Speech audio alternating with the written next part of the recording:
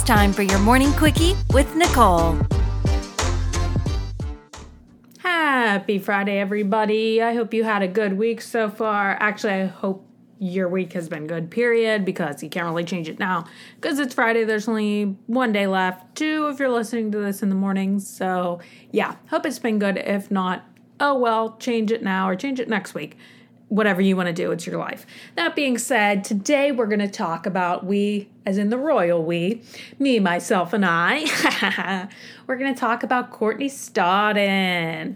So about a year or so ago, I'm going to say, she came out with a book. She wrote a book, I think, I forget what it was called. Anyways, not important to what I'm talking about right now. But anyways, actually it kind of is, but the title of the book's not important. So she wrote a book. Just look up Courtney Stodden book and go buy it. She wrote a book about her high-profile marriage to Doug Hutchinson, which is why we all know her.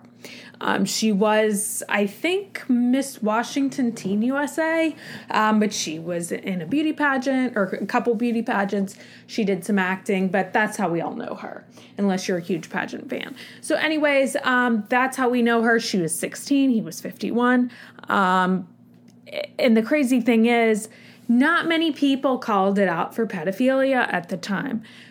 This is another piece of evidence for Nicole's theory, and when I say Nicole, I mean myself, my theory that people don't really think pedophilia is that bad unless it's against babies or little boys. I don't think people in this country at least have that big of a problem with pedophilia because a lot of people said, well, she's a whore, look at how she's dressed, blah, blah, blah. Her parents approve of it, blah, blah, blah. So anyways, Courtney was 16 and he was 51 when they got married. Apparently they didn't know each other for that, or they weren't really dating for that long before. He was her acting coach. And they were married from 2001 to 2020, but a lot of that time they were separated, turmoil, blah, blah, blah. So she came out recently with, she said that he groomed her and everything, which, I mean, obviously the stuff we know now, that's all glaringly obvious. But a lot of people blamed a lot of stuff on her, like how the woman always gets blamed for everything, no matter what. Unless you actively have blood on you, men can't do any wrong and women do everything wrong. That being said, we're not getting into my issues today. This is about Courtney Stodden. So with Courtney Stodden, there were some tweets that were out years ago, and nobody really, I'm not going to say nobody cared about him, but nobody kind of knew about him, I don't think, until recently. I did some research and found somebody talking about them a year ago, but Candace Owens opened her mouth yesterday, or no, she opened her mouth on Wednesday and talked about these tweets, showed these tweets, and because she has a huge cult-like following, Chrissy Teigen was forced to apologize. She has some huge endorsements with places like Target and Vrbo, which is like Airbnb. So she apologized. It's not like she just picked on her, because now I think we've gotten really, really sensitive as a society and everything is bullying and stuff, which some of it is legit, but some of it is kind of pushing the envelope. But she was actually telling her to kill herself multiple times. She didn't just tweet this publicly. She direct messaged her, which is pretty sick. I don't know if she even knows her, or if she's ever even met her, let alone know her. And then come to find out, Courtney Stodden makes a message, because Chrissy Teigen said she tried to reach out to her. She couldn't reach out to her, so she made a public apology.